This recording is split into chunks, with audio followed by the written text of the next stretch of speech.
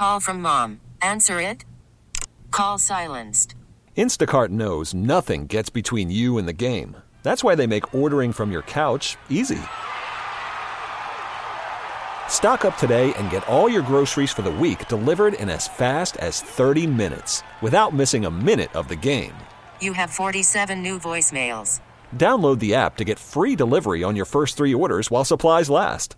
Minimum $10 per order. Additional terms apply.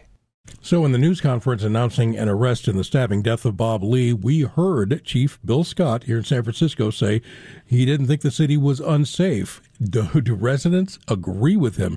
There's a new survey out, and we're going to check in with Phil Matier, our KCBS Insider, with more on that. What are they saying, Phil?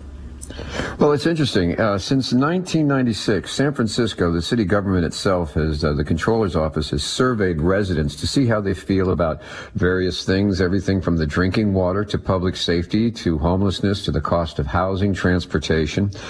It's an annual survey, and they just came out with the latest one that covers 2022, and it shows that, contrary to what some people may think, yes, violent crime is down. Yes, homicides are down, but people's feelings about safety are also down, and the feeling of unsafe is on the rise. It's doubled from 20% to 40%. It cut across all neighborhoods now, and feelings of public safety, concerns about that, and homelessness are topping the charts, and that's just the way it is. So whatever the data and the violent crimes, murder may be the exceptions, people are not necessarily feeling safe in San Francisco. And that is what we're seeing daily on the streets, despite the fact that Bob Lee's murder was not random. It was by someone he knew. What do you think it is? I mean, is it just the feel of it? Is it just that you see maybe some shoplifting, or you see that things aren't looking as nice, or you see the drug use? How about all of the above? And then some more.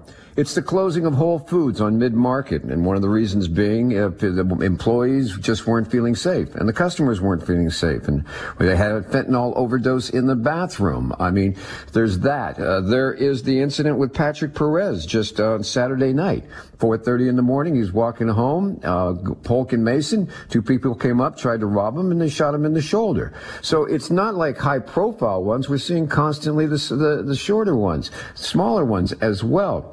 So that all blends in. And, you know, we go back and forth on this politically. We recalled the Chesa Boudin, the progressive district attorney in San Francisco, in part because people felt unsafe and they didn't think he was prosecuting criminals enough. The reaction by progressives of that is it's a push from the right. It's an overreaction. Things aren't as bad as they are. And it goes back and forth. We have the mayor asking for the feds to intervene last week, sending a letter to the new U.S. attorney saying, I need help with the fentanyl open dealing. And then people said, well, that's an overreaction. And then yesterday we had the president of the Board of Supervisors call for a regional task force to deal with the, quote, fentanyl and human trafficking crisis in San Francisco. So I would have to say that the messages are out there and the people are, you know, sort of saying both things. And so, yes, things might be safer on the more violent level, but on the daily level, San Francisco's still got its work cut out, as does, you know, part of the rest of the Bay Area as well. All right, Phil, thank you very much. That's KCBS Insider Phil Matier. Baseball is in full swing. NBA playoffs are heating up, and your NFL team is gearing up for training camp. Listen to the latest on the teams you love here on the Odyssey app. The biggest sports radio stations in the country, providing unrivaled local coverage of their teams, all in one place. Exclusive interviews with players, coaches, and team executives, streaming live and always available on demand. Stay in the know with your favorite teams right here on the Odyssey app.